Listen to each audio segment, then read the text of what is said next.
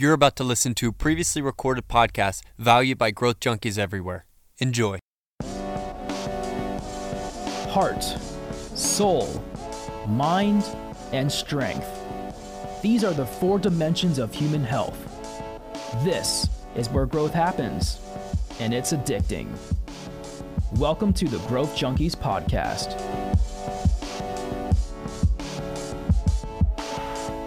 Well, hello and welcome to the Growth Junkies Podcast. I am one of your hosts. My name is Kent, and I'm joined by my friend Ben. Hi. Ben's here. Yep. And we are coming back to you to talk about another relevant subject to growth junkiism. We'll make That's up that a new word. way of talking about it. Yeah, I like that. Growth junkiism. Is it morphing from being a growth junkie to growth junkiism? Well, I'm just kind of changing the format. It's growth junkies are into growth junkiism. Okay. How about that? We'll define it and then get it in the Urban Dictionary first. That's right. So we're going to help you, growth junkies out there, join us in the journey of going deeper into issues that are relevant to personal development and growth. So he just defined growth junkiism. That's it. Okay. I did. Perfect. So Love it. growth junkies, we're gonna get excited here about a subject called humanity, which doesn't sound all that exciting when I say it, but it comes right out of our 4 Dimensions book. And we've been wanting to talk about this for a while. We think it's really relevant in today's environment because humanity, human beings, we think that we're distinct and special and unique. Mm-hmm. And that's because of our worldview, Ben. Mm-hmm. It's kind of where we come from. But not everybody does think that humanity is special. And so we want to talk a bit about what is it that makes human beings different, unique, exceptional, special? Or is there anything that separates us from, let's say, dogs and geese, dolphins, house cats? Like, what's distinct? I was sharing with Ben before we started recording this episode that I ran into a term several years ago called speciesism, which is the term that human beings think they're special and they shouldn't. So you think you're better than. So like you're better than, let's say dolphin species or plant species for that matter. Yeah. And so to be speciesistic is to believe that somehow human beings are worth more. And I would say if that's true, if that makes me a speciesistic person, then yeah, I guess I am, because I believe that human beings are different and distinct and special. And there's a reason why. And so we want to talk on this episode about human beings, why men and women are different and unique and set apart from all other animals. We are not just advanced animals. We are not just, big pieces of meat, with brains. There's something distinct about human beings that we want to talk about here. And the reason we want to talk about this is because when we look at our view of humanity, how we view humanity affects how we view ourselves and how we treat others. So there's a real purpose behind this. We have to start with a frame of reference. Like, where do we begin? When we talk about human beings, where do we go and sort of where do we build out our worldview of human beings? So Growth Junkies, we're going to talk about that here. We're going to kind of dig into this whole idea of human beings and this concept called the image of God. Now, you may or may not have heard of that phrase. There's a Latin version of it. It's called Imago Dei. And the Imago Dei is a concept you will hear about in philosophy or theology. You'll hear about it in churches. You'll hear about it in Bible studies and whatnot. And it comes up because it comes up in Genesis. It goes back to the creation event when God creates, Adam and Eve. And it says that he creates them in his image. He makes them, quote, image bearers. He said, let us make man in our image, in our own likeness. And so what that means is that God made people, presuming you believe that there's a God and presuming that he made people, if you have that worldview, that he instilled in us something unique and special, his image, that makes us like him in some way. And of course, there's a lot of, side conversations we can have about what are those things that we share with God. Now, there's attributes. And normally, like theologians break them into 2 groups, communicable attributes and incommunicable attributes. Things that God shares with us about himself, like his character, his emotion, his intelligence, his creativity, his rationality. Yeah. Those are all things in history that have been pulled apart and expressed, that we share those qualities with God. There are other things we don't share with him, like we can't be everywhere at once. We don't have all knowledge. We don't have all power. We're limited as finite creatures in how we think and how we act and what we can do. But of course, we believe that God is infinite, so he can do all those things. So the point being, God shares certain things with us, and that's what it means to bear his image.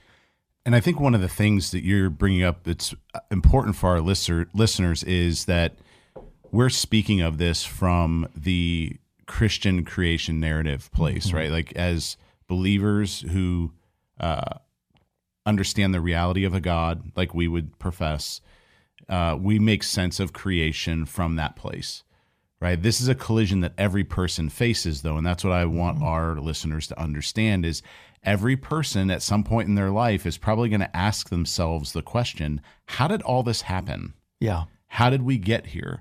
And the truth of it is every person has to come up with an answer for that. It's either an accident or it's not. I know we're going to talk about this a little bit. You have to decide where all this comes from. Yep. And we will all be confronted with that reality at some point. It's why it's such a critical conversation, because what you end up believing when you answer that question dictates so much about how you think about life. Yeah, exactly. And that's why we have to talk about it, because everyone's saying, like in light of racial tensions right now, this is one of the fundamental questions is, why does it matter? Exactly. If everything's an accident, the strongest should win, and who cares? Right. Like this is stuff that it sounds maybe a bit offensive or harsh to say that as directly as I just said it. But the truth is, if there's no making sense of it through a moral compass or something bigger than us, then it really doesn't matter anyway. Right. The social contract includes some, it doesn't include others. That's right. And so you're talking about survival of the fittest. Right. Quite honestly, if that's the worldview that we embrace, well, then quite honestly, this is the way it's supposed to happen, that certain, species progress and evolve, and the weaker ones die out and the stronger ones survive. And that's just pure evolution is what that is. Yeah. But if you don't buy that worldview and you believe that there is an intelligent designer behind it all and a maker, a creator, and you have the worldview that perhaps he did make everything, well, then there is a frame of reference. There is something to go back to. And so if the frame of reference is God, then you can go back to his word, which is the Bible, and you can sort of look at Genesis and say, okay, so what is unique about human beings? And it's very clear in Genesis that there is something unique that makes human beings different, and dare I say, even a higher level than animals, and certainly plants. Now, I spent a lot of time in my doctorate program in philosophy, and one of the things that we discovered that kind of shocked me was the concept of a soul. And human beings, we believe have souls. It was argued by my strong Christian philosopher teacher that animals and plants have souls too. But they're not immortal souls. So without getting into the weeds on this. Yeah, that's a weeds conversation for sure. Human souls are qualitatively different because they're redeemable. They're redeemable souls. And so the concept there is that God told us that he cares about us on a level that he doesn't care about plants and animals. Not that he doesn't love creatures, all the good things that he has made, but there's some sort of a value and priority he places on human beings. So much so that as the gospel goes, he sent his son to die to rescue them, not animals and plants, but human beings. Yeah. Because they're made in his image. So it says something about how much God seems to love us and value us that sets us apart. So this is a really important frame of reference. And so we're going to go forward in this episode, presuming that we have this sort of shared worldview, that there is a God and that he made us and that we have his imago Dei, his image in us, and that it matters. Now, here's the thing I have to say, though. We have to qualify. When it comes to the image of God, we have to handle the fact that in Genesis, it describes sort of a corruption that happens of the image of God, that there's this original sin, and that Adam and Eve, rebel and they sin against God. And as a result, we see played out in Scripture this tarnishing, this corrupting of the image of God. And there's been this age-old debate about how corrupted and how tarnished has it become. So depending on your theological persuasion, there are people that think that the image of God has just been radically decimated, that it's barely even there anymore. Now, Now, what everyone agrees on is that it's there, because in the New Testament, there are several references, like in 1 Corinthians and James, that suggests the image of God is still present. We still have it, but the question is, how much do we have? So some people think it's very little. Others believe it was just barely touched. So, and then in the middle are all the range of views. Now, my view on this is that it was corrupted, it was tarnished, Right. and what that means, though, is not that it was damaged or destroyed, but that it's misused. Yeah. It's been misused. That human beings still have all those same qualities that God has given, but now we don't use them for good. We use them for evil. And I think we have evidence of that all around us. So to the point here, a lot of the damage that's being done around the world with violence and with hate and with corruption and all the things that really dismay us, I would say that that's the result of a misuse of human power, human creativity, human glory that God has bestowed on us. It doesn't mean it's not there. It doesn't mean it isn't good in its essential form, but it's just, it can be misused and misappropriated. Well, and there's a verse in Galatians where Paul says, in your freedom, because this is part of the issue, is we all have freedom and the ability to choose. And he says to the believers, he says, in your freedom, do not choose to abuse one another, to hurt one another. He recognizes the reality that we have choices that we can make. And you could use that God-given gift of freedom, that beautiful thing, to help or to hurt. Yeah. And we see it hurt all the time. Yeah. Yeah. And so God has empowered us. It says in Genesis that he gave us his image and then he gave us dominion over everything. So that also suggests that there's a priority placed not just upon the human being, but the role that we play in the world. We are sort of top of the food chain, so to speak, among all these, creatures. And so how do we handle that responsibility is the question. Yeah. To have the image of God suggests that we have a really big responsibility. And so we can misuse that responsibility and become abusive, or we can handle it well to serve. And I think, gosh, even this whole thing with, law enforcement and African-American community, the reality is we all know in our heart of hearts that I'd say most police officers are in it for good reasons, and they're good people. But like in every profession, there might be people who abuse the power they've been given. Yeah. Many of them use their power to protect and serve. Others perhaps to punish and destroy.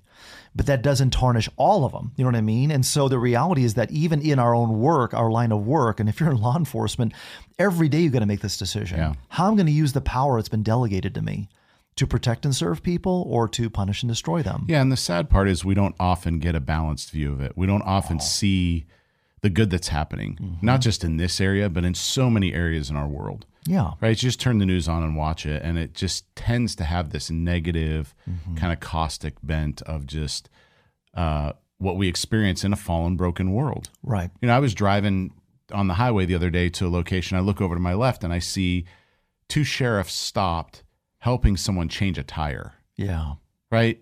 That's a very small, kind of minuscule thing that needed to be done. Yep. And something they don't normally address, but they're doing it. Yeah.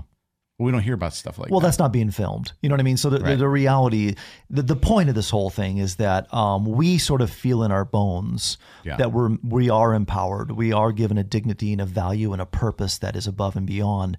And we feel a responsibility, at least we should feel a responsibility to use it for good. So the danger is that we look at the world and we see a lot of the misuse, but it doesn't negate the fact that we have it. So let's just deal with the fact that we've been given this image of God. We've been empowered, with dominion, so to speak. And so why does it matter? Like, why does this matter, and how does it relate to our world? And so I want to share, Ben, 6 things, 6 implications about what it means to bear the image of God and why it matters in this world. And so, I don't think I often say this, but hey, growth junkies, take some notes. Take some notes on this one. If you're not driving, not if you're driving, don't take notes. But if you're sitting somewhere and you want to re-listen to this episode, write this stuff down, because I think it's really fundamental. This is our frame of reference as to why we don't misuse the power and the glory and the influence that we've been delegated. What's good about it?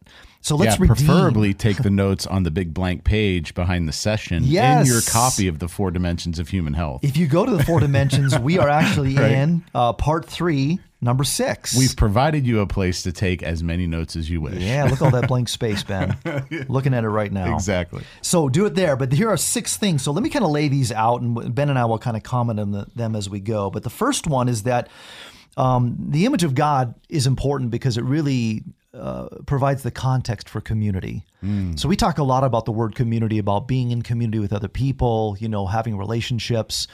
And we sort of wonder why. Like, what is it about us that we sort of need other people and they need us? What do we give each other in community that is better, And so, you look at cities around the world and people sort of, clump up together. And there's something in every human being that desires to have a community of people that they're like and are like them. So what is it about us that's deep inside that drives us into community? And I would say the image of God does. And here's why.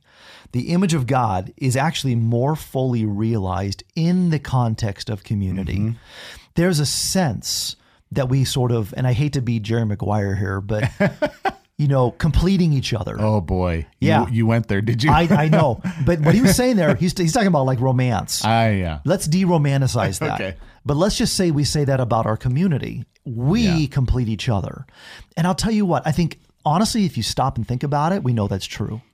That we complete one another, that we don't have everything, and that we need something from others. Other people have strengths that we don't have, and we have strengths that they don't have. And the reality is when we come together, there's something beautiful that happens. There's a completion that occurs. And you look at Scripture, and actually it's suggested that like man by himself is the image of God, but man and woman in marriage is the greater manifestation of God's image. Why? Here's why. Because God distributes his qualities into men and women. Yep. And they're only fully illustrated when they come together. Yep. So that oneness is a better demonstration and revelation of who God is. So now multiply that into lots of people. The more people you put together, the more of God image is displayed. Sort of like, remember that, gosh, I must be getting old here, but Light Bright? Oh, the Light Bright. Light Bright. Remember the Light Bright? I mean, I think they still make them, but I don't know if they do, but they're amazing. That and the Etch-a-Sketch, right? Those were the two great kid toys. That kept me occupied on many a trip. But the Light Bright was, the more pegs you put in, the more you can sort of see, the image that you're making. Yeah. And so the more the pegs, the more you can see it. And they had patterns. Yes. Right. So there was a pattern you used to put the pegs in to make the picture. Exactly. But the picture comes alive when you see all those pegs in the board. Yeah. And so to me, it's a great illustration. And for those of you that are maybe under the age of 40 and don't know what I'm talking about, Google Light Bright. Light Bright. And you'll see what I'm talking You about. can still get one, I bet. Can you? Yeah, I think they still make I'd them. love to get one of those. But that's just a great illustration of how the image of God is more purposefully and beautifully portrayed in the context of a community of people. Well, I want to make a quick comment because you talked about the attributes of God, incommunicable and communicable, right? So there are these attributes that God shares with us. There's multiple places in Scripture where it talks about reflecting the character, the attributes of God, particularly 2 Corinthians 3:17 and 18, that we reflect God's glory. So when we step into those relationships with one another, we're stepping into a place where we reflect God's attributes. That's why maturity is so important, especially in the context of growth junkyism. Is that what we're calling it? Yeah, now? we're going to stick with that. Yeah, so as we mature and grow, we reflect more of God's attributes, more of his character, and that happens in relationship. Right. But also there's a verse, I believe I'm digging a little bit here, 1 John 4, I believe, where it talks about that God's love only comes to full expression and made complete in us when we're together. Yeah. Like that's not something that happens just separate if you're by yourself with God. Absolutely. And It's even not fully realized. Scripture is actually, it's interesting. If you can look at the Greek and the Hebrew, a lot of Scripture is plural. It's not like we personalize it and individualize it like this is all about me, this is all about you. But in reality, look at the Bible. If you look at the Old Testament, God dealt with a community of people, Israel. In fact, he only spoke directly to Moses, and I think one time he spoke to Aaron. He never spoke directly to all the people of Israel. So the reality is that a lot of this, it is communal. The communal nature of the Old Testament, and the New Testament's the church. And so it's us and we more than it is I and you. So to the point, the image of God is more fully realized and expressed in the context of a community of people. Let me get to number 2 here. Number 2, is that the image of God shows us that people are indeed set apart from all other creatures. Why? Simply this: other creatures don't bear the image of God, even angels. So even this whole discussion of angels in the Bible and demons and all that, angels seem to be really interested in us. Like we see in Scripture, they're always looking in on what we're doing and curious, and in some ways are sent to serve humanity. And so what that suggests to us is that, number one, that on the scale of priority in God's economy, human beings are even higher than angels. Now that's remarkable. I mean, there's even Old Testament scriptures in the Psalms, like Psalm 8, that suggests that he's made us just a little lower than him, and higher than angels. And the word there is Elohim, which is the word for God. So it's God, the triune God, and then it's us. And then angels and other creatures, et cetera, et cetera. So I don't say all that to puff us up and make us arrogant and prideful, and certainly not abusive.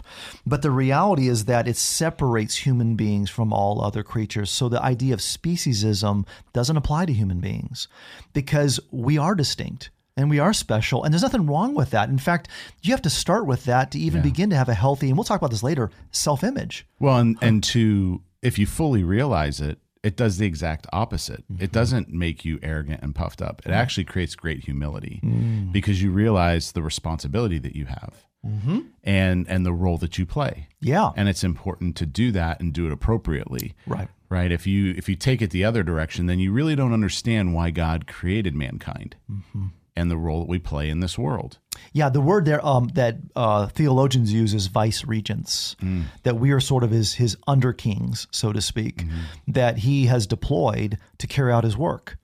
And of course, God is not an abusive God. God loves. Right. And so as his vice regents, his representatives in the world, our call is to steward creation, not abuse it, not harm it. And that verse I mentioned earlier, I thought it'd be important to read it because of how it's phrased. And it's 1 John 4:12. It says, "No one has ever seen God, but if we love each other, God lives in us, and his love is brought to full expression in us." Yeah.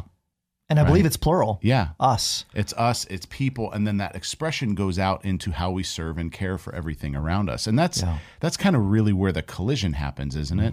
How we care for each other, how we care for the planet, how we care for various cities, cleanliness, non-cleanliness. I mean, we could take this so many different directions, how we care for animals. Right. Like there's just so many facets to it. Yeah, there is. And so for the sake of time, I'm going to move forward here, and we'll get into these more later. But I think I mentioned this just a second ago, but it is number 3, that the image of God provides the basis for a healthy self-image.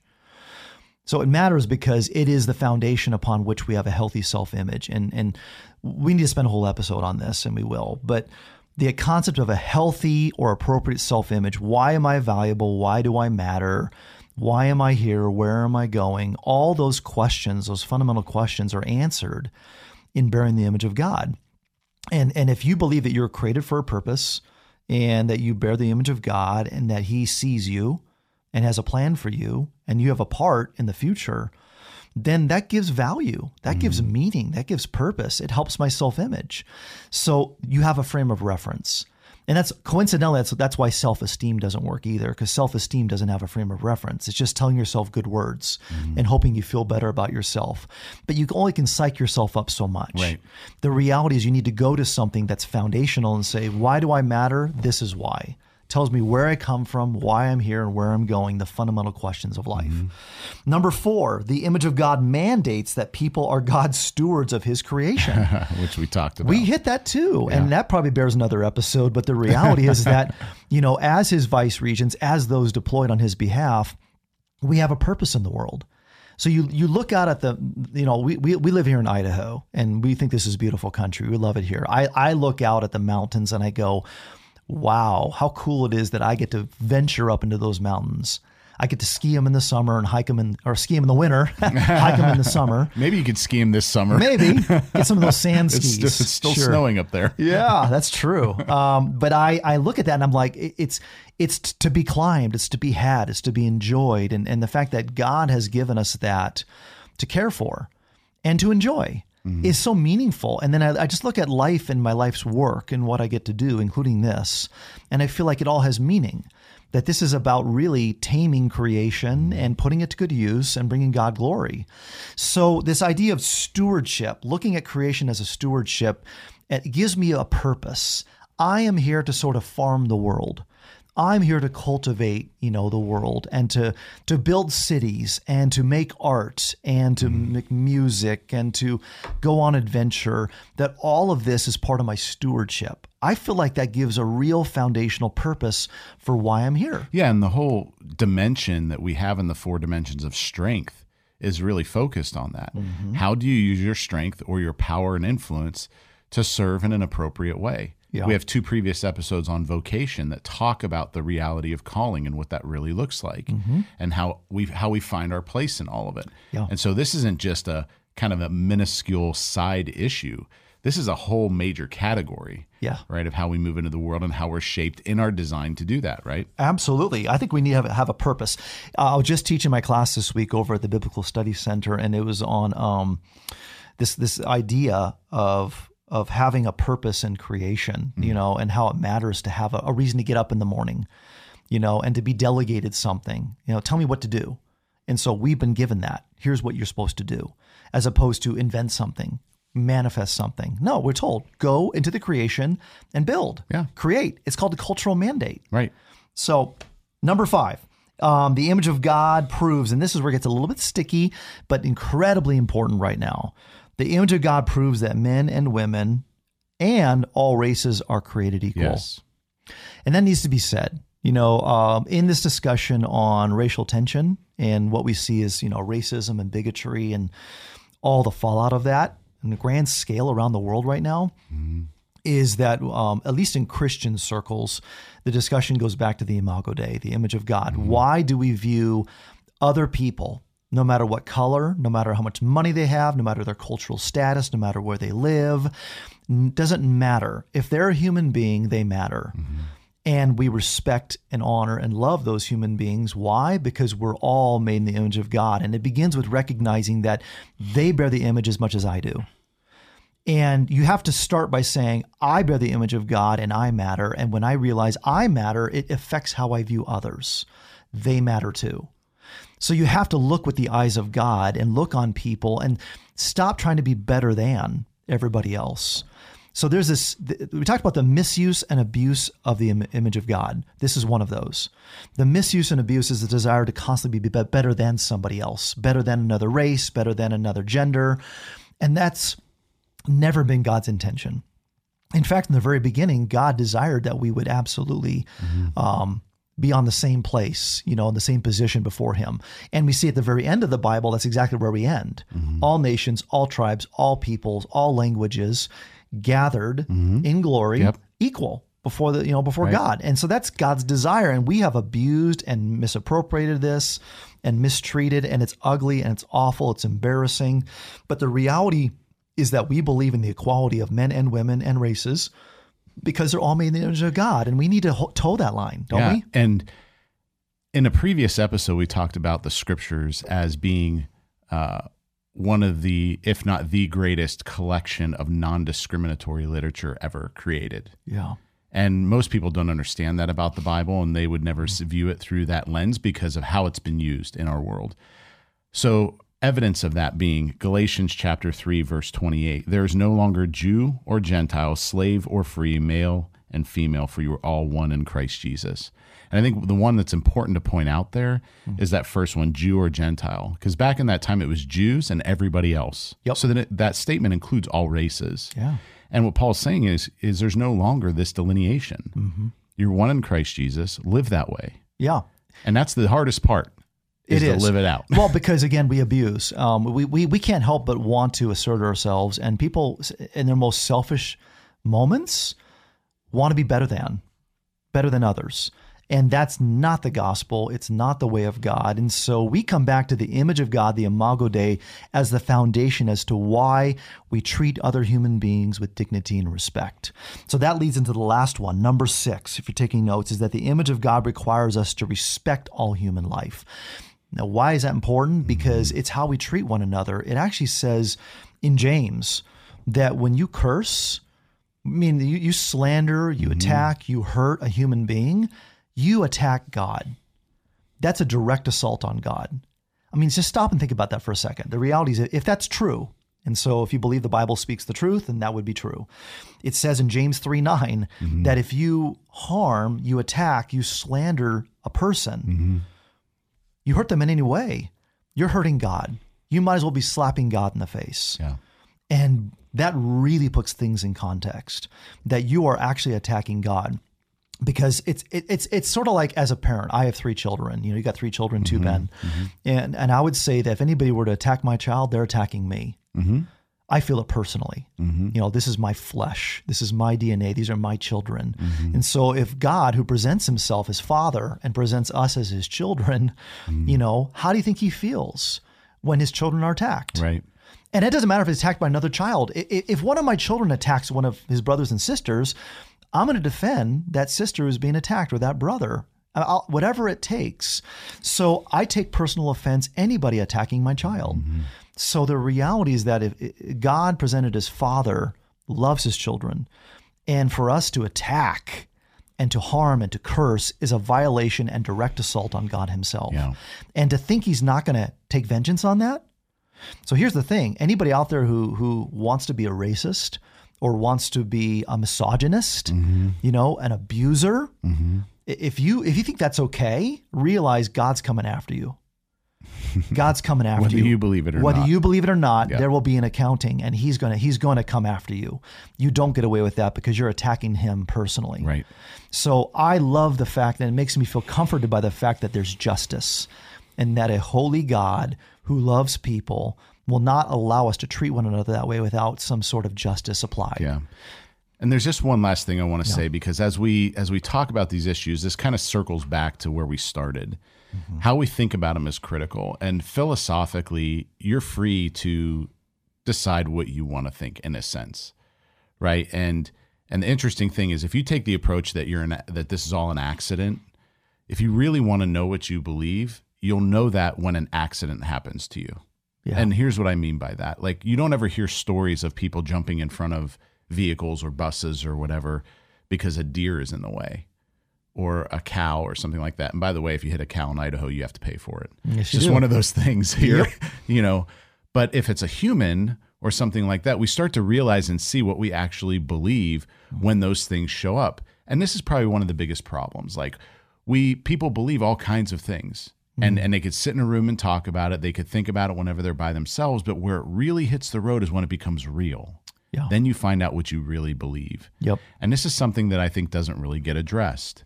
We can no longer allow ourselves to do an illogical philosophical dance because it's harming people.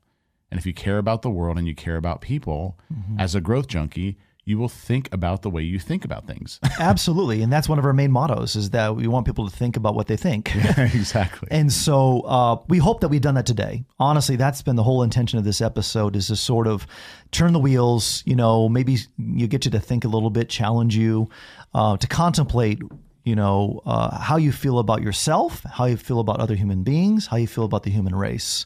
So we hope this has been helpful, Growth Junkies, as we try to get you to embrace junkieism, as we've called it here. And we invite you to follow along with us in this book we've been working through, called The 4 Dimensions of Human Health, which you can get on Amazon, and you can track with us.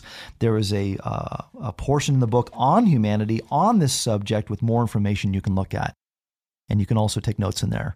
So visit us at loveandtransformation.org. You can get in touch with us there as well. We love your feedback, your comments. Also love your donations. We're a 501c3 nonprofit organization at the Love and Transformation Institute. So if you believe in what we're trying to do here, we'd love your support. Anyway, grateful you joined us today. Look forward to our next conversation on the Growth Junkies.